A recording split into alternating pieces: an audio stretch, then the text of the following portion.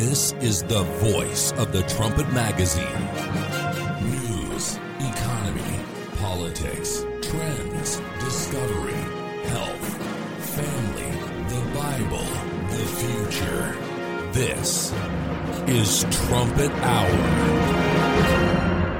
Hello, this is Joel Hilliker, managing editor of the Philadelphia Trumpet News Magazine. I'm here in our radio studio with a whole lot of excited people with smiles on their faces. I have 7 guests with me, the crew of staff and students who just returned to Edmond after spending the last 3 months in Jerusalem, participating in an archaeological dig on the Ophel right next to the Temple Mount under the direction of Dr. Eilat Mazar.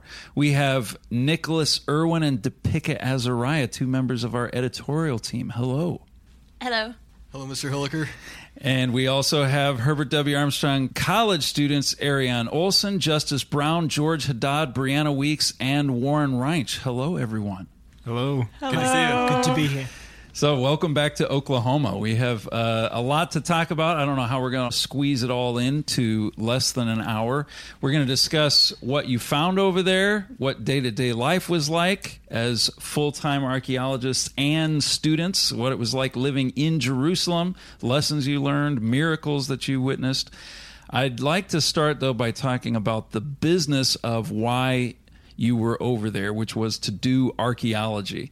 What exactly do archaeologists do and why? We're going to learn the answers from another dig volunteer who's returned to her place on our sister campus in Edstone, England, but who pre-recorded this report for us. Herbert W. Armstrong College senior Rachel Grellett.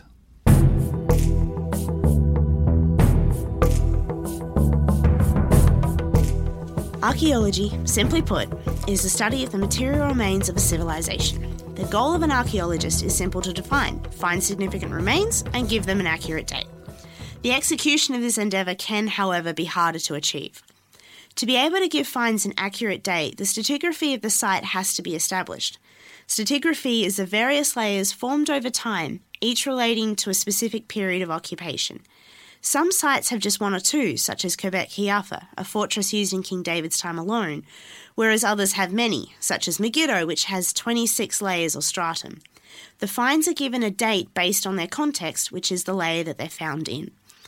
Archaeology in Israel really began its history as a discipline when Edwin Robinson conducted typographical observations of the Holy Land in 1838.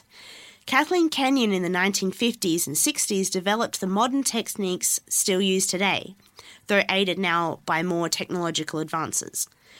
The Kenyon-Wheeler method splits the area of excavation into squares that are excavated, leaving a freestanding wall of earth between each, called a bulk. This creates a natural cross-section where layers can easily be identified, adding to the information gathered as the square areas are excavated. Dr. Eilat Mazar has been a leader in the use of wet sifting to aid the accuracy of excavation and also raise the likelihood of finding more of the smaller finds, such as bullae. The most common artifact used to date layers is pottery because it is extremely common throughout all eras. It's virtually indestructible, has a low intrinsic value, which means it wouldn't be passed on as an heirloom piece and therefore can actually be used for dating, and also because the pottery designs changed over time, usually at regular intervals of 30 to 50 years.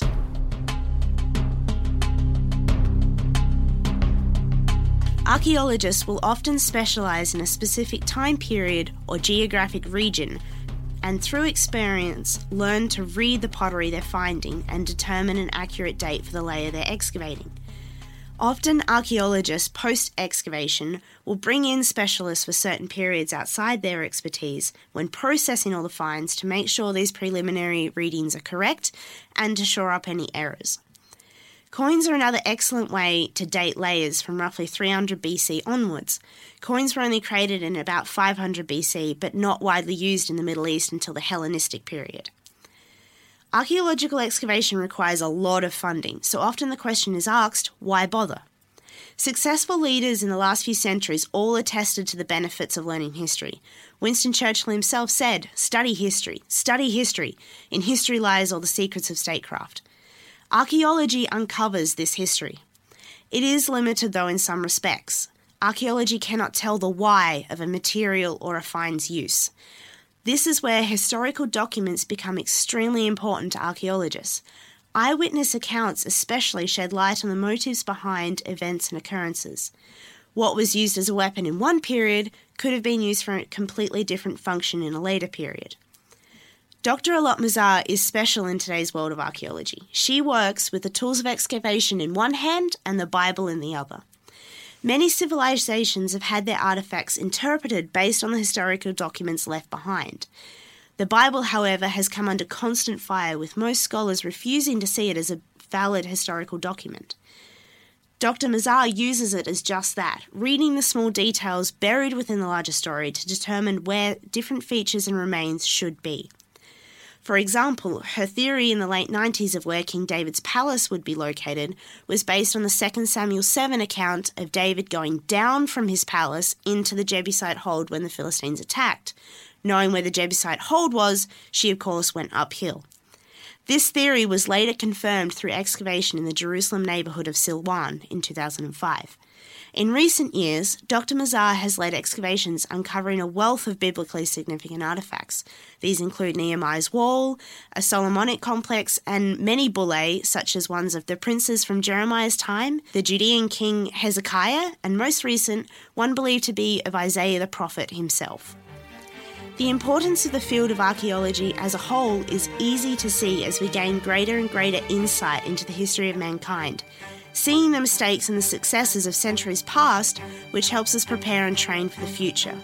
But more than that, Dr. Mazar is leading the way in giving the biblical account credibility in scientific circles, as each of the artifacts uncovered confirms more and more the accuracy and therefore the relevance of the Bible itself.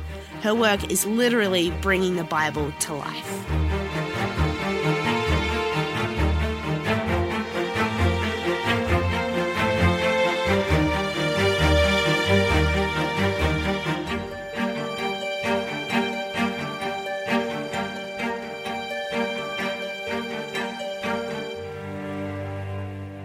You guys got quite an education in archaeology over there. What was it like?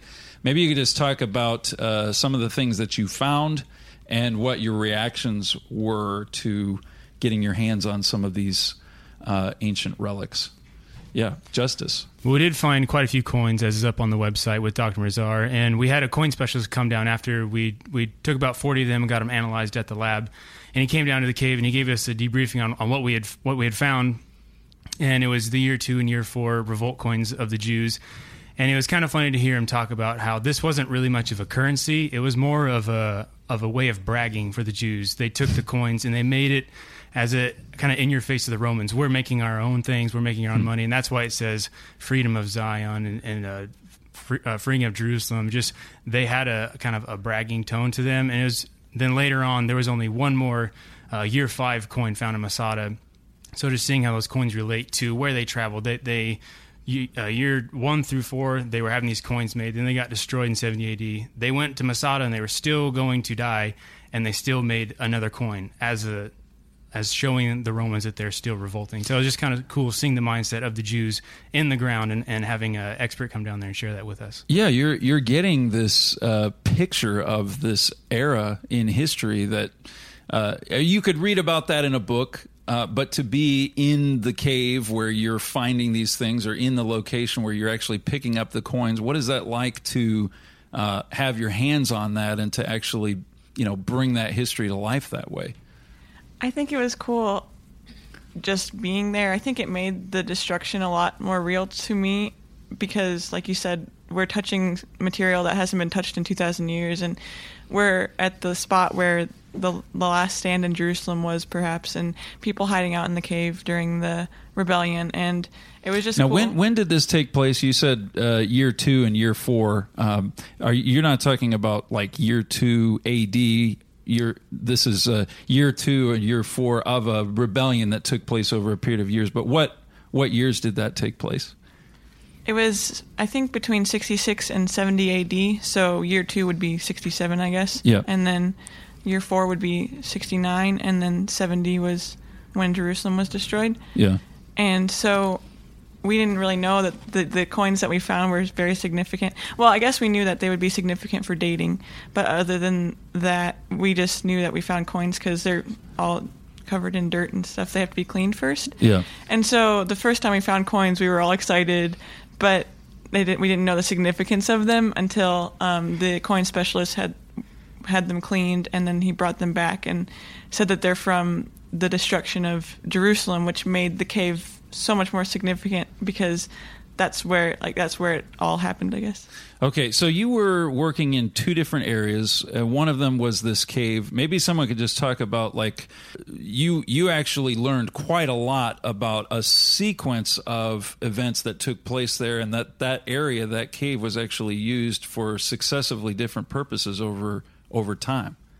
Yeah, as we dug down to the bottom, we were cutting out a section, and as we got pretty close to the bottom, within about a meter or two, we ended up getting some Hasmonean pottery shards, and eventually we got a full layer of clean Hasmonean material, which meant that there weren't any Herodian era pottery in it, and that would be later than Hasmonean. So it's amazing, everything that you're looking at and you're brushing away these layers of dirt. You really need to be digging into the history books in order to put what you're seeing in context. Like Rachel talked about the fact that the coin or whatever, the pottery shard, that doesn't tell you why. It doesn't tell you what was happening. So in order to make sense of whatever it is you're looking at, you have to dig into the history. Yeah, and we would do that occasionally. I know Chris Eames was always studying. He always had his nose in the books.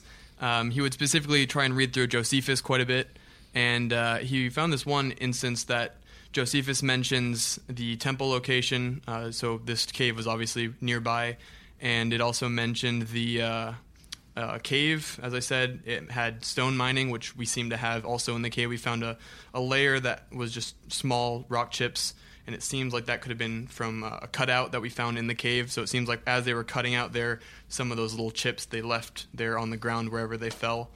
And we also found some instances of them then coming out and being, as I said, like right near the temple. So it was just really neat to try and go through and make sense of what you're going through as you're digging, because sometimes it's really hard. You're looking at the little things and you just can't figure out. You're like, I have no idea what's going on in this, because there's so many different periods of construction. Yeah. Well, how much did it change your view of history generally to be seeing these things? Well, I thought it was really cool, not just the archaeology aspect of it, but just being in Jerusalem and seeing.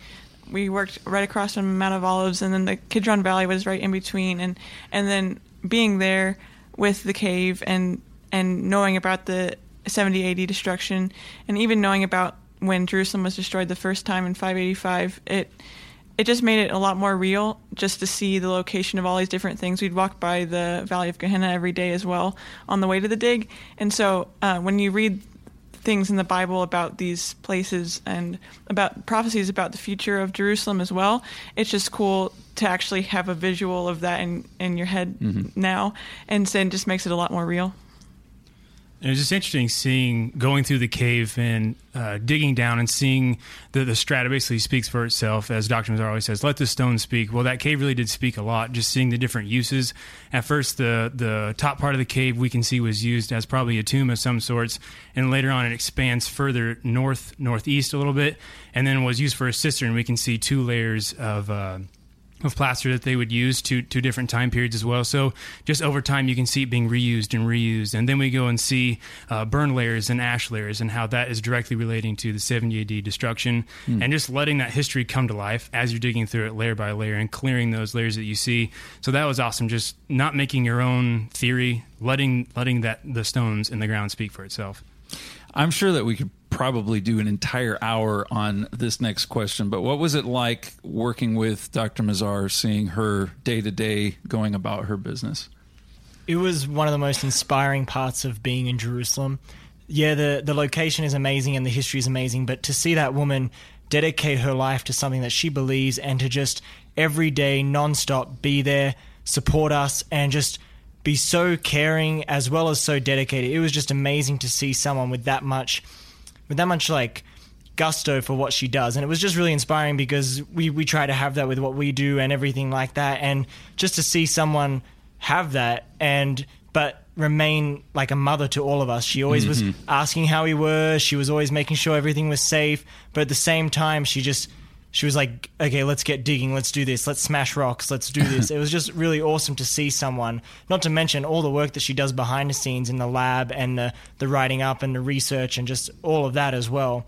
She just kind of like watches over all of us, but at the same time is thinking about 100 different things behind the scenes as well. It was just really inspiring to see someone have that much energy. Yeah, she definitely had a lot of energy and enthusiasm, and that was just really contagious. And at the same time, she was always willing to just to be a teacher and to teach us and to talk to us about what we were digging, what we were seeing.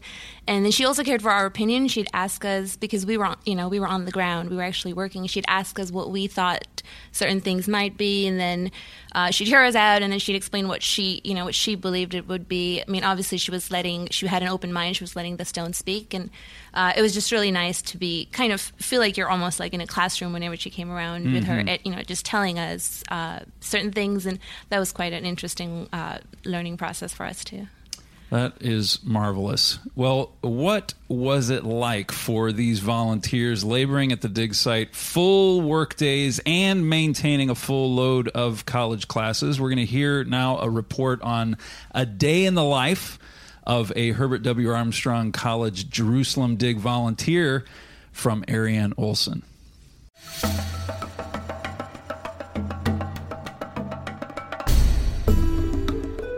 Well, our day started out pretty early, which was a hard adjustment at first, but after, I think, the first couple weeks, we all got pretty used to it, and it wasn't as big a deal anymore. Us girls would usually, I think everyone in the girls' apartment, we got up at 3:45 every morning, but I think that the guys got up earlier than that, between 3 and 3:30, and that was something that Brent just really emphasized to us at the beginning of the dig, before we even started, that the entire dig was going to be built on our morning routine and how well we did with our prayer and study and just getting that contact with God in first. So that's something he really emphasized. That's something that we all strove to do. And it's just really great having everyone keeping the same schedule and just working towards the same goals. So just having that positive peer pressure every morning just to get up and get going was really great. We would leave for the dig at 5:50 and would wind up walking in pairs or little groups to the dig. And when we got there, it was still dark the entire way to the dig, but the sun was just beginning to rise when we got there at 6:30. But as the weeks passed, the sun would rise early and earlier, which was really cool as we were walking to see the different stages each morning, especially when you first arrived at the dig and it was above the Mount of Olives.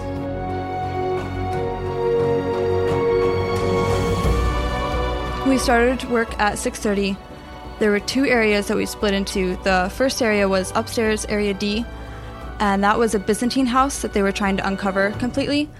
And the area supervisor for that site was the Israeli workers who's worked with us on several digs in the past. His name was Amir. And the crew there were 3 students, an alumni, and several Israeli workers that volunteered or were paid on the dig. The cave area was called Area M, and it had all the students and alumni workers in there. And Chris Eames was the area supervisor with Brent Noctegal as his assistant. A typical morning would start one of two ways. We would either start digging immediately, or we would have to move the buckets out of the way that we'd filled up the previous day in either one or both of the areas. We would do what was called a shasheret, which in Hebrew means a chain, where all the workers, we would just line up and pass the buckets from wherever they were stacked up to the bala bags. Sometimes the shasheret would last only half an hour, and sometimes it would last an entire hour, and there was one morning where it even lasted the entire morning, which was 2 hours, because both areas had filled up every bucket possible, which would add up to easily 700 to even 800 buckets total. Each area would need a shasheret at least once a day, sometimes twice. Once the shasheret was done, both areas would collect up the buckets and restack them, and then we would get back to digging. So upstairs, they were trying to remove a modern structure that was on top of a Byzantine house, and in the cave, we were just trying to get through all the dirt and all the layers and get to the bottom. Breaks were called hapsakas in Hebrew, and the first one was 15-minute hapsaka at 8:30 in the morning, and we would all get coffee and biscuits and sit either inside the break room or outside in the sun. Every Sunday, the dig site maintenance man, Yaakov, would bring cake that his wife Sephora had made us to start the week off, which was really sweet of her, and it was really nice to meet her at the end of the dig when we had a dig party. After break, we would get back to work. Regular dig work involved pretty much just removing the dirt layer by layer and going down. The layers were measured either by 10 to 15 centimeters at a time, just removing the dirt, or if we found a different layer of dirt, which was usually a different color or consistency, and it would go either from dirt or sand to gravel or rock piles, usually pretty distinct. Anytime the dirt changed at all, it meant that it was a different layer and possibly a different time period going back just a little further. So once a new layer was found, we would get the top layer off of it. And this was done either by using pickaxes and big hoes called turias to hoe the dirt into buckets, or if it was more detailed, we'd get on our hands and knees and use the smaller trowels and dustpans to pick up the dirt and bucket it. Pottery was put into blue buckets, and every 10 to 15 centimeters, we would metal detect for the coins. Sometimes we would find coins with our bare eyes, which was actually a huge miracle every time it happened. Anytime there was a rock that was of a significant size, especially if there was more than one rock in a pile, we would use the brushes and trowels to dig around them and make sure they weren't part of a wall. If they weren't, which was usually the case, we would remove the rocks either by carrying them out or breaking them with sledgehammers if they were too big. Buckets would be filled up, stacked, and then removed on a very regular basis. The main lunch break was from 11 to 11:30 every day, and we all brought our own food, which us girls would prepare the night before on a rotation. Lunch was really cool, actually, because we got to talk to the other Israeli workers there and just get to learn more about them, and they would always ask us questions. And then the last 3 hours of work brought us to 2:30 in the afternoon. After that, some would run home just to get extra time in before class started, but the rest of us would walk home, and we usually get back by 3:15 in the afternoon. And then we'd try to get through the showers as quickly as possible. Class started at 4, and the usual schedule, it was different every day, but the usual schedule was we'd have one class and then have dinner and then have our second class after that. And Depika would make dinner while we were in our first class, which she did an amazing job every time, and we didn't have one bad meal the entire time. And then after dinner, we'd help clean up, and second class would start at 6:15. After the second class ended, the girls who were on lunch for the next day would make it, and it's during that time that we usually get any other personal things done, like finish studying or do homework or things like that. And just the goal was to try to get to bed as early as possible every night. Because the two main things that everyone looked forward to every day was sleep and food. When we first got there, it felt like we were eating everything in sight. We were so hungry. And any time it was possible to go to bed before 8:30 or even 8, we took it. Bedtime was usually every night between about 8 and 9 for everyone, depending on what we had to get done. Overall, it was a great experience. It was very busy and intense at times, but once we got into routine, it was really nice, and God performed so many miracles to help us get through it. We had purpose every day to get up and hit the ground running, to do God's work, and have the urgency of knowing that we only had 2.5 months to dig. It was an amazing experience.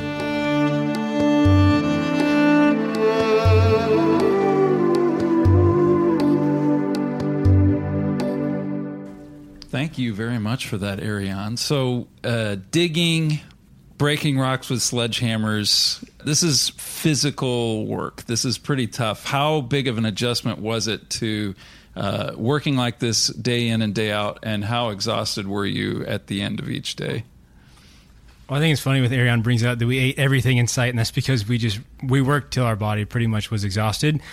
And some of the girls would try and work a little harder trying to break all the rocks, but the guys had to keep them in check. But it really, you had to, we knew we had 2.5 months, so it's kind of like the difference between running a full marathon or a half marathon. We knew we could go all out, and we really did feel the prayers of everyone. There's days where you knew you didn't have strength, but for some reason you had it, and you were able to go all 8 hours, run back, do class until 8 o'clock at night, and not be tired. So it really, really did, we felt everyone's prayers.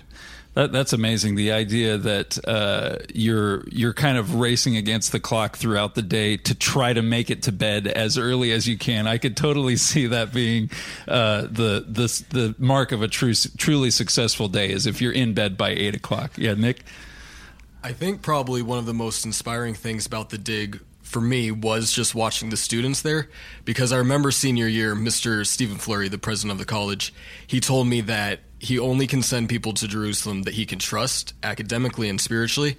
And I think being an alumni there and just watching the students from the outside, I was just so impressed with how they handled the schedule, how they were able to juggle homework with the strenuous work on the dig site, as well as make sure they're getting the spiritual details in that they need to.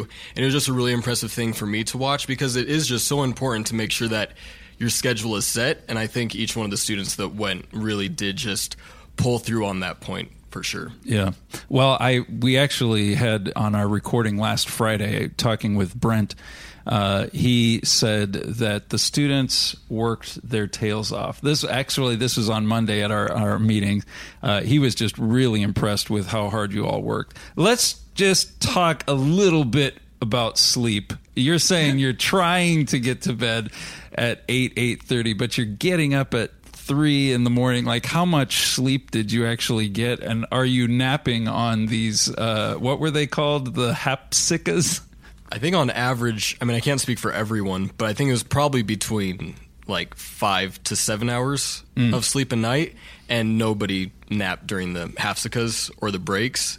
But Yeah. I mean, like Justice said, you could definitely see God's help in that way, because you didn't really feel it as much as you would expect. There's a big difference between 5 hours and 7 hours. Yeah.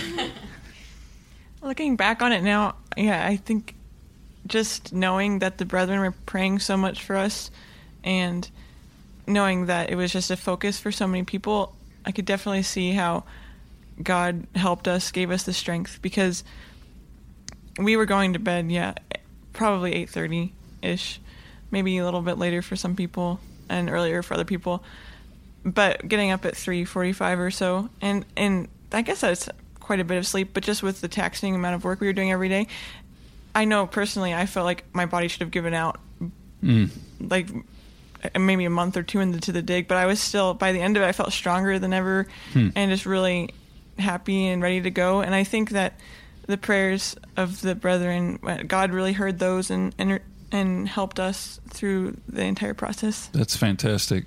So how was the experience different from your expectations? I'm sure you're excited. You hear you're going to be going over there, and maybe, I know for some it was like always a hope or a dream that you'd be able to make it. Actually being there, what was the same? What was different?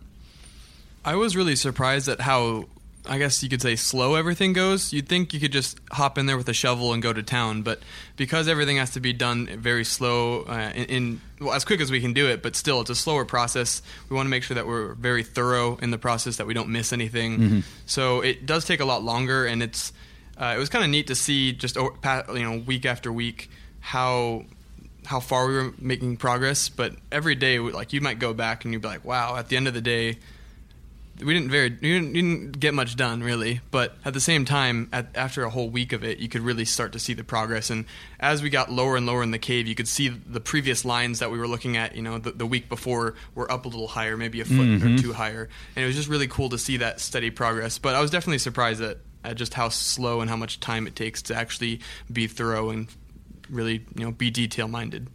Yeah, like what Warren was saying, just going slow at the very first part of the dig down in the cave, it was really hard to be kind of motivated at first, because you come back to work next year, you're like, whoa, I really thought we went further down than that.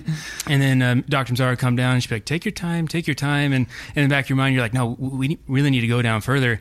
And as time progressed, we did get past all the modern layers. And as soon as we hit some of these layers where we knew this is fresh stuff, we started going quicker, actually. Dr. Mazar would come down. We'd have our masterinas down, just kind of basically toothbrushing the ground. She's like, what is this? What are you doing? Get to Turia and go to town. And there was explain what these are, masteria and Turia. Okay, so a masterina is basically a really tiny hand shovel where it's kind of flat. Some of them are sharp, some of them are round, where you can dig the dirt in small portions. But then there's a Turia, which is basically a hoe. That's what the Jews. See. Yeah. And so she's telling you, get out the big tools here. Yeah, she would come down and she's like, what is this? She's like, Brent, I told you last time, they need the Turias. And it was kind of funny seeing how she would look at the layers differently. There's sometimes she's like, you really need those small tools at some points, but then once you understand and once you've evaluated the ground and know what it's saying, then you can just wipe out what you know you don't need. It's like Warren was saying, just going slow at sometimes, but then really just plowing through what we don't need to get to the important stuff. Yeah, that's very interesting. Any other lessons that you took from the experience, as far as something that was different than your expectation?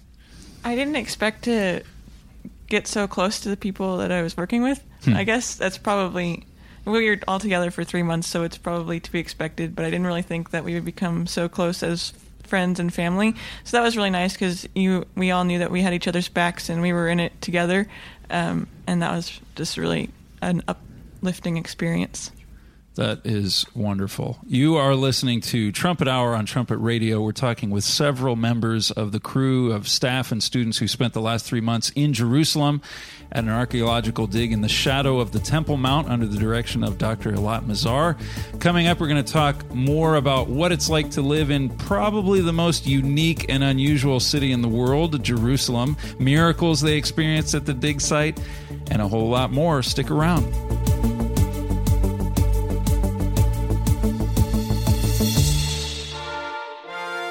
This is the voice of the Trumpet News Magazine.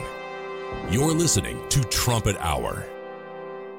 What is it like for a college student to get shipped halfway around the world and spend 3 months living in one of the world's most colorful, diverse, chaotic, and historically rich cities?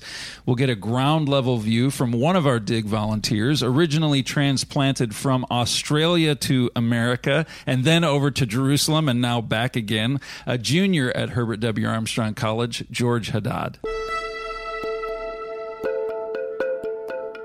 Israel is a nation full of diversity and tension. Living in Jerusalem as a tourist was very different to the lives of natives, but the experience was still life-changing. Israel, although a small country, was jam-packed with history, people, and problems. When I arrived in Israel, it was nighttime, so while we were driving to the apartment, there wasn't much to see other than the roads, but I noticed right away that it was very hilly. And driving to the apartment felt a bit like a roller coaster, over and down hilly roads, but then even the streetlights were a range of colors from yellow, blue, and green, and the roads were very small but busy. Walking around, a lot of the Jews assumed I was Jewish, but generally speaking, we all looked like tourists and were treated as such. Unlike America, people are not afraid to stare in excessive amounts, and they will comment about you regardless of whether you hear them or not. Navigating through the bustling markets in the old city was a fun and thrilling experience. People would try and lure you into their store, and haggling was a necessity. It was so unusual to see someone go from 700 shekels to 100 shekels. It was certainly an adjustment to tell myself that there is no fixed price, and I must ask and then negotiate in order to not be scammed. I thought most people in Israel were religious, but upon arriving and conversing with a fellow Jewish digger, he explained that most people in Israel are actually not. Although he told me this, it seemed like the majority I saw were religious, but this is probably because we worked right near the Temple Mount. Living in Israel definitely made the Bible come alive. Visiting the city of David and walking through the massive and impressive tunnel of Hezekiah, which was carved through bedrock, visiting Tel Dan, where Jeroboam built up an altar and a golden calf in order to encourage people not to return to Jerusalem. There was also a structure in Dan that was from Abraham's time period. As well as all the archaeological evidence that points to the Bible, it was so special to be surrounded by this all the time. One of the most special aspects of living in Jerusalem was definitely the Sabbath. The work week was Sunday to Thursday, so we had Friday to prepare for the Sabbath. It was very unique to go for a Sabbath walk and see practically all the stores closed and the roads virtually empty. We would sit on the balcony of the apartment and the city was so quiet. Usually the sound that fills the air was honking of cars and cats meowing, but not on Saturday. It was very special and really emphasized the beauty and purpose of the day. It was definitely amazing being in a city with unique tensions. Every day the Arab minarets would blast through the city, and it seemed like for those few minutes the Arabs had control over Jerusalem. Talking with Jews about geopolitics was very interesting as well in what was happening in the world because they are constantly under threat. One Jew explained that he can't afford to not keep up with the news because anything could happen in Jerusalem. All in all, living in Jerusalem really highlighted why this city is such an international focal point. There is always so much going on, and especially during the holidays. IDF soldiers would be walking around as normal citizens, except they had guns dangling from their belts. This made me feel more protected, but at the same time it made me think about why they were needed so badly. Israel is not a third world nation, but it was not on the same level and development as America. The constant reminder that this is the city that God has chosen was needed because right now, despite the rich biblical history, Jerusalem was a lot like other nations with a lot of problems.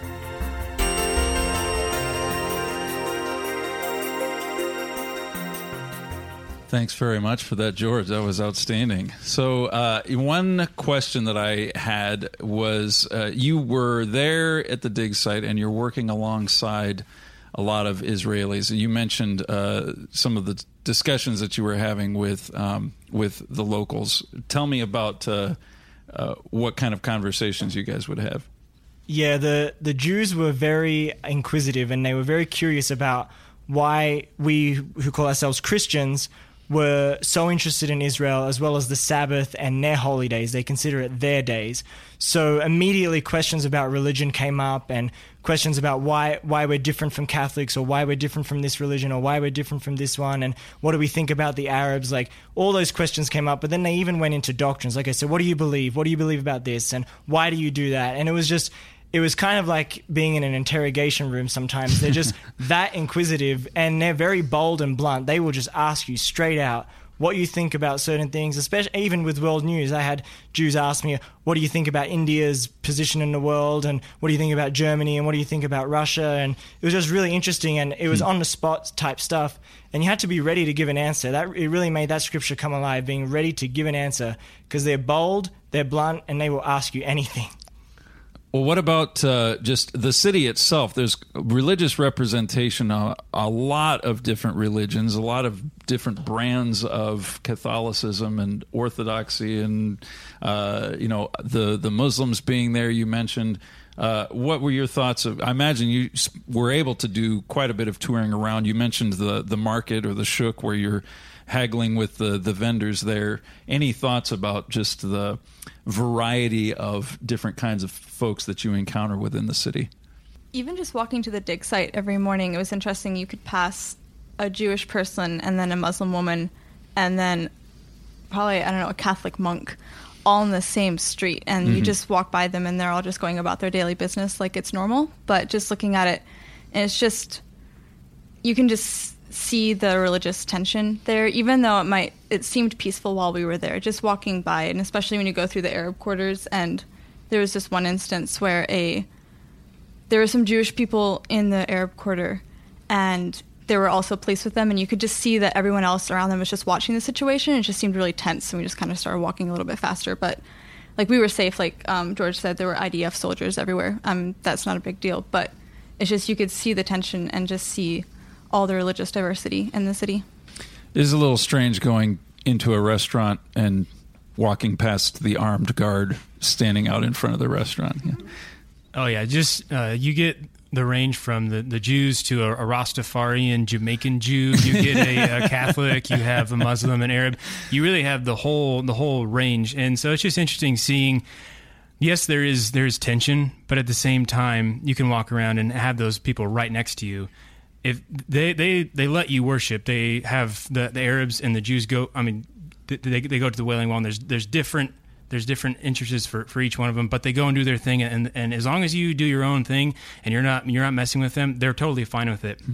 And there is a tension, but at the same time, there is kind of a peace just knowing that they're doing their own religion, and as long as you don't get in their way, they're fine with you. I remember someone saying that when you travel, you have to remember that a foreign country is not designed to make you comfortable. It's designed to make its own people comfortable. So you're encountering a lot of things that you would be unfamiliar with. What were some of the more interesting things that you encountered besides the Jamaican Rastafarian Jew? So I cooked, and I would go to the grocery store, and it was obviously everything was in Hebrew, and so it was like a complete culture shock in that sense. But just trying to read labels and convert things from kilos to pounds, it was just a completely unique experience. And they weren't trying to help non-Jewish speakers in their labeling of things and whatnot. Right. So you're definitely reminded that you're in a foreign country. Well, how many Indians are there walking around? I guess 1 in every 5, perhaps. Is that right? I'm kidding. Well, that's just statistically how many Indians I should encounter. If globally, you're saying, right? Yeah. So, how much Hebrew did you guys learn while you were over there? How much were you actually able to use that? A few of us took a Hebrew class before going over with the college, and then that class continued while we were there for everyone to take.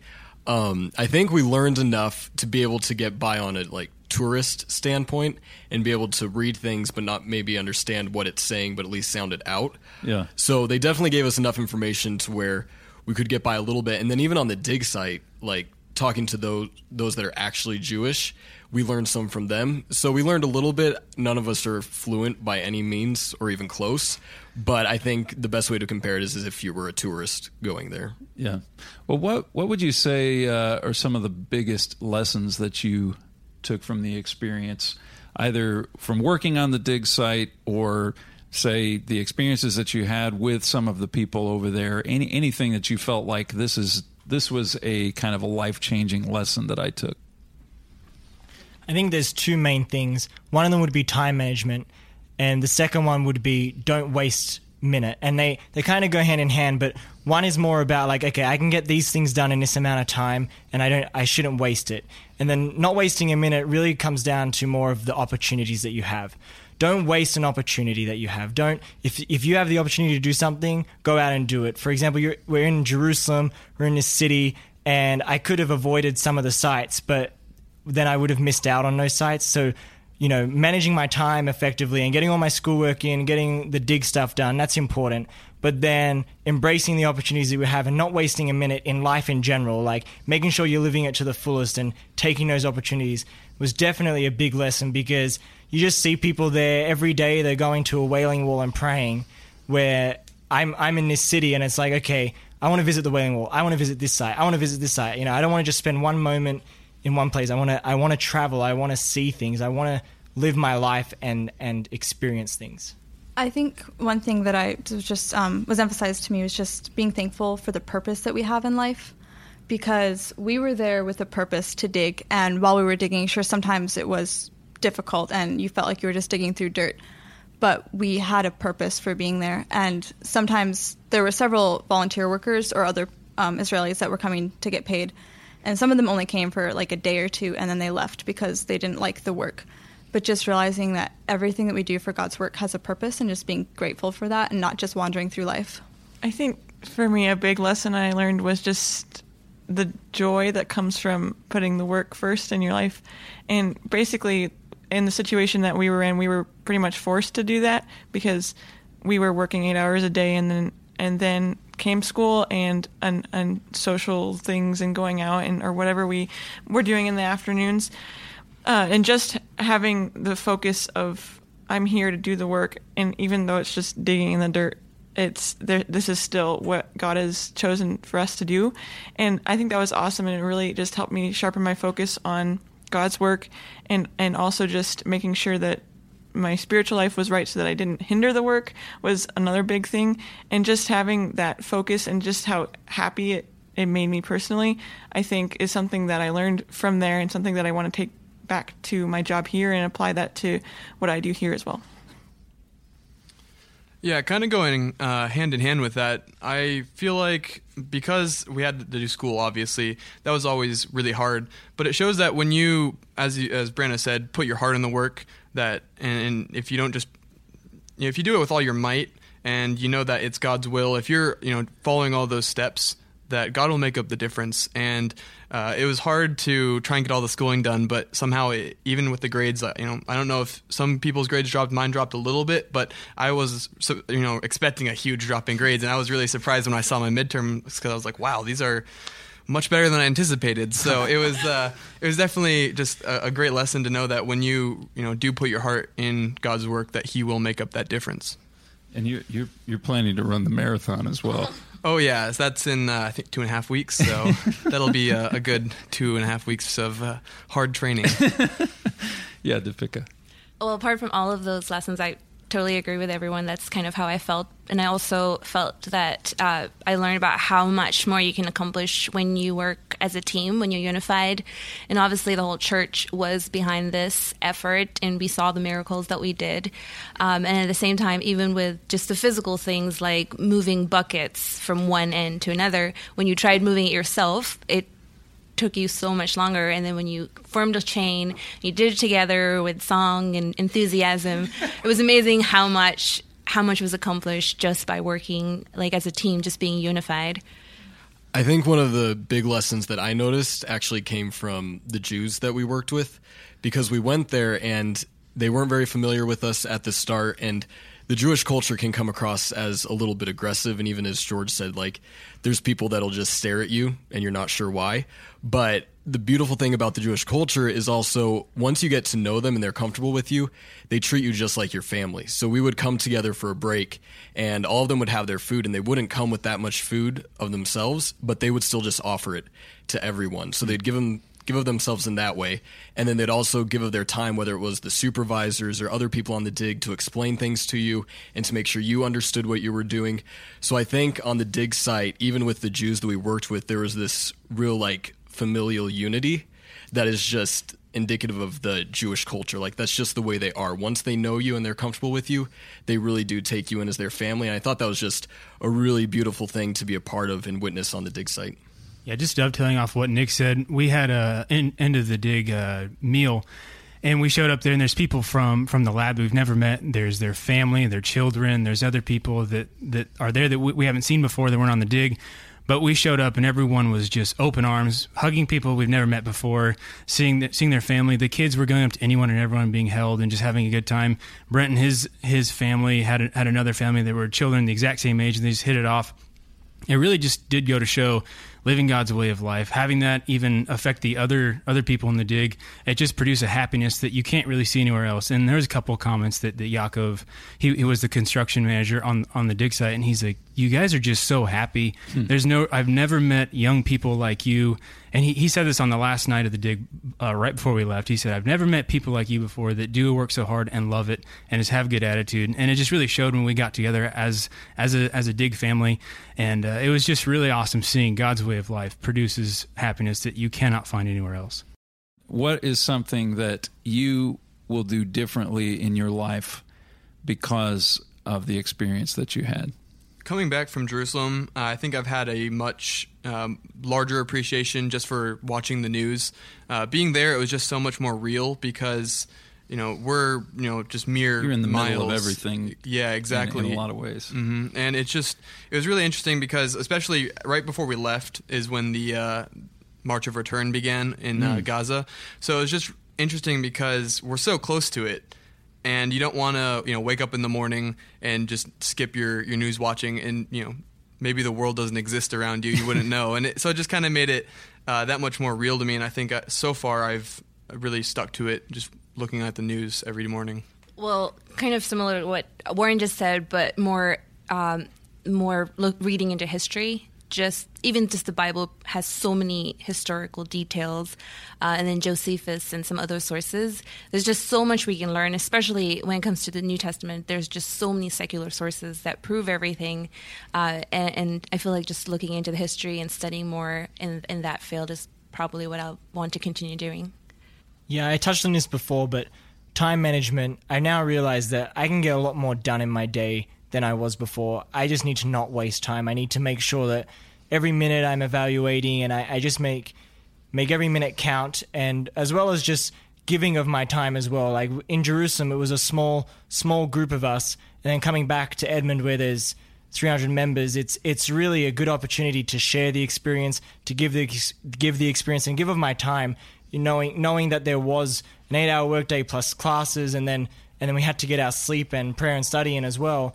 In Jerusalem, coming back here and not having some of the time restraints, I can then give that time to other people. I can, find ways to serve, do stuff like that. And I really hope that I can do that. I really want that to become a part of my mindset. And I think Jerusalem really helped in doing that. But also another thing is the Sabbath keeping as well. Like Sabbath keeping in Jerusalem, just having that Friday preparation day and then going into the Sabbath and having everything just quieter and all the stores shut down. It just really reminded me of the importance of the Sabbath and my mindset about, especially being in the holy city, and just making sure that the Sabbath really is something that I prioritize throughout the week to get it right.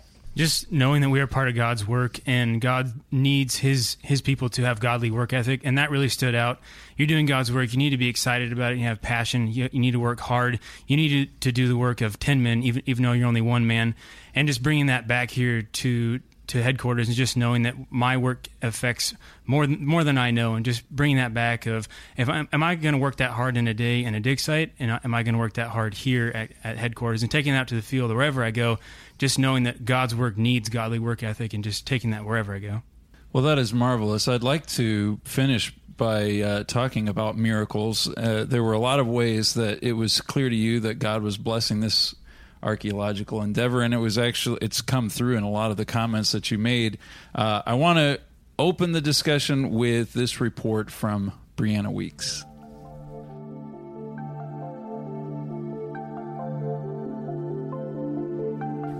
The 2018 Ophel excavation began with miracles.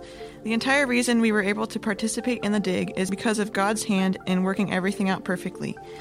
Dr. Mazar got the license to dig on the Ophel just an hour before she met with Mr. Fleury. The day that Mr. Fleury decided the PCG would fund the dig, we received money from an estate sale that was the exact amount we needed for the dig. It was miracles like these that made the dig possible. And the miracles didn't stop there. Over the course of the dig, several miracles happened to me personally that helped make God more real to me. These miracles helped me see His fingerprints in the dig and in my life more clearly. One miracle happened a few weeks into the dig. We had just arrived that morning, and I was getting set up in the section of the cave that I had been working in for a while by that point. I had gotten all of the tools I needed to get to work, and I had set up one of the LED lights that we used so that we could see in the cave. The light was probably a foot in length and width, and it stood upon a tripod stand that could be raised or lowered. At this point, it was raised up so that the whole thing was about 5 feet tall. I was bending over next to the light when suddenly I heard someone call out, "Watch out!" I heard the warning, but I didn't have any time to react whatsoever. Then I heard a crash right next to me, and when I looked over, I saw the light had fallen mere inches away from where I knelt. If the light had fallen on me, I don't think I would have died, but it would have been pretty painful, to say the least. Another miracle is similar to this one, but a little scarier. I was working under the stairs that led from the mouth of the cave down to the ground within the cave, and I had been setting some medium-sized rocks on the stairs to get them out of the way and closer to the mouth of the cave, where we would have to take them anyway. Someone started walking down the stairs from outside the cave and accidentally dislodged one of the rocks.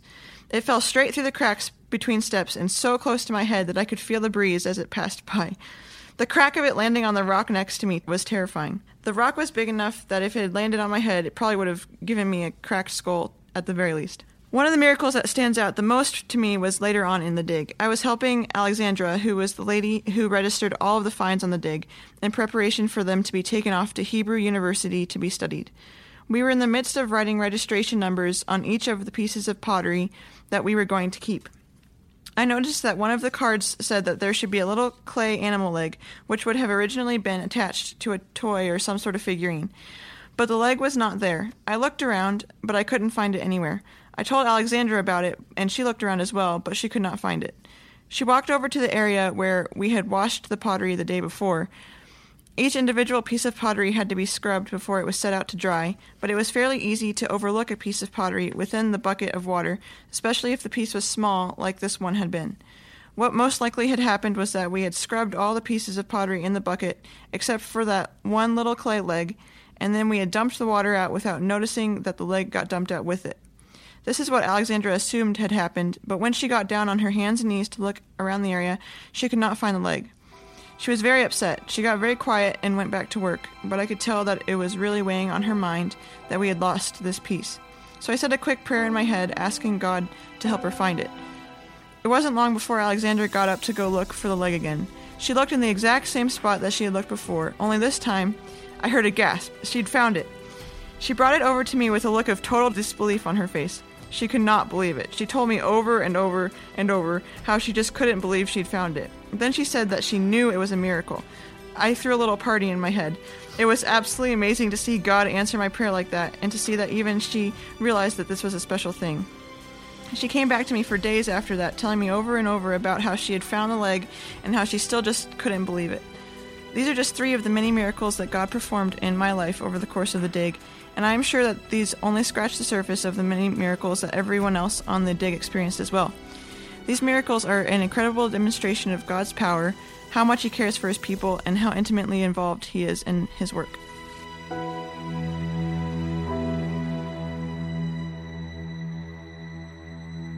Thank you for that, Brianna. I was talking to my kids this morning about us doing this show, and my son said, Brianna will be really good at the miracle story because she's really excited about stuff. So did anyone else have any experiences that you wanted to share? Go ahead. Throughout the dig, we were all, I think, praying that God would guide and direct our supervisors and Dr. Mazar. And we ended up we ended up cutting 3 sections in the cave. One was along the wall that was there. We didn't want to cut too close to the wall, otherwise it could compromise its structure, so it could fall. So we had to have the perfect distance, because you don't want to miss anything either. So you're trying to find what that happy medium is. And then we also had a section underneath the staircase that went down, and then on the other side of it. So it kind of made like a horseshoe around the area we were digging. And then we ended up finding some artifacts that were very close to the section. In one case, it was actually inside the section, and we had to cut the section back another few inches. But throughout the whole process, we're wondering what if we would have, not cut back an extra foot on one of the sections? We would have completely missed finding one of these artifacts. Obviously, we don't know what they are now, but after processing, we'll be able to tell if they have any significance. Yeah, George? I definitely think there was a lot of protection on the dig site, as Brianna was saying, with the rocks and everything. But even just, I noticed I would cut my hand on some rocks sometimes, and then the next day the scars would be there, but they'd be healed. But then after we finished digging and we were traveling around, I still have cuts on my hand now from cutting it at that point. So you definitely look back and think, wow. You're saying it's worse now than it was while you were... No, I got new cuts when we were traveling, and they haven't healed yet. But gotcha. The ones that I got on the dig site healed in a day. So just the idea that even God probably sped up the healing process and gave us more energy, as we've already heard. Just miracles in terms of that and the protection that we had. Because there was times where there was snakes in the wall that I was excavating. This is real Indiana Jones stuff.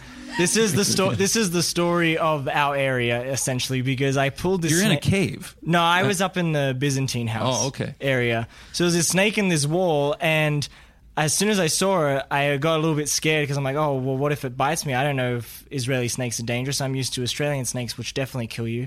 And my area supervisor said, well, we need to get it out. So I just reached in and grabbed it with my hand and pulled it out. But thankfully the tail was there, and I was pulling it by the tail, and I just remember thinking, I definitely need protection, but I need to get this wall out, and I can't stop the entire dig to just wait for this snake to come out when it's ready. So I ended up just pulling it out and disposing of it, and it was really exciting. But even there was also spiders and things in our area where we were, and no one got bit, and cuts were healed faster, and we all had energy. So it was just a miracle of protection. So did you find out was this actually a dangerous snake? I personally don't think so, but you couldn't really tell after I dealt with it what kind of snake it was. Well, working down in the cave, we had to continually lengthen the stairs that we had. So Jaco and I would go down there and put some supports. But there was one day where we went down about 4 feet or so, and you can definitely tell it was a miracle, because each post would have to be supported by dirt underneath it. So we had to dig around and have these pillars of dirt. We clearly see burn, sand, sludge, and then more burn. And that day, zoologists came down to get samples, and it was the perfect place to get these samples and send them off to the lab. And we metal detected, and there was no coins, and that still was one of our main purposes, was finding those coins. And so Chris, the area supervisor, told me just knock it out and get those samples in the bags. So as I was knocking it out, I was like, Chris, I found a coin. And he's like, oh, okay. And then I kept going out, and I was like, Chris, we got another one. And we found about 2 to 3 coins in that specific column. But just seeing the miracles of, they're pretty small. They can blend in with that burn layer. But God really just brought them right to the top of the soil, and we were able to get them no problem. And it was just kind of cool seeing that stand out, because most of the time you'd find it with the metal detector. It'd take about 5 minutes just digging the soil out, but these just popped out of the ground. And you just know there's no other way besides God being right in the middle of it. And at the same time, we got really good samples of the soil. Well, that is marvelous. What a wonderful discussion. It's been delightful having you here. I'm Joel Hilliker. That will do it for today's Trumpet Hour. Send us your comments on the program by emailing letters@thetrumpet.com. Thank you to my guests, so many of you: Nick Irwin, Dipika Azariah, Ariane Olson, Justice Brown, George Haddad, Brianna Weeks, Warren Reinsch, and also Rachel Grellett for her report from England. Thanks to our technical staff, Dwight Falk and Josh Sloan. I'll leave you with this thought from Miriam Beard. Travel is more than the seeing of sights. It is a change that goes on, deep and permanent, in the ideas of living. Thank you for joining us on Trumpet Hour. Until next time, keep watching your world.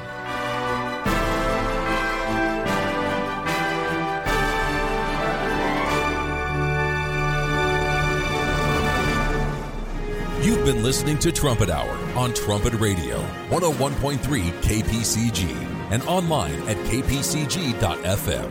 Understand your world.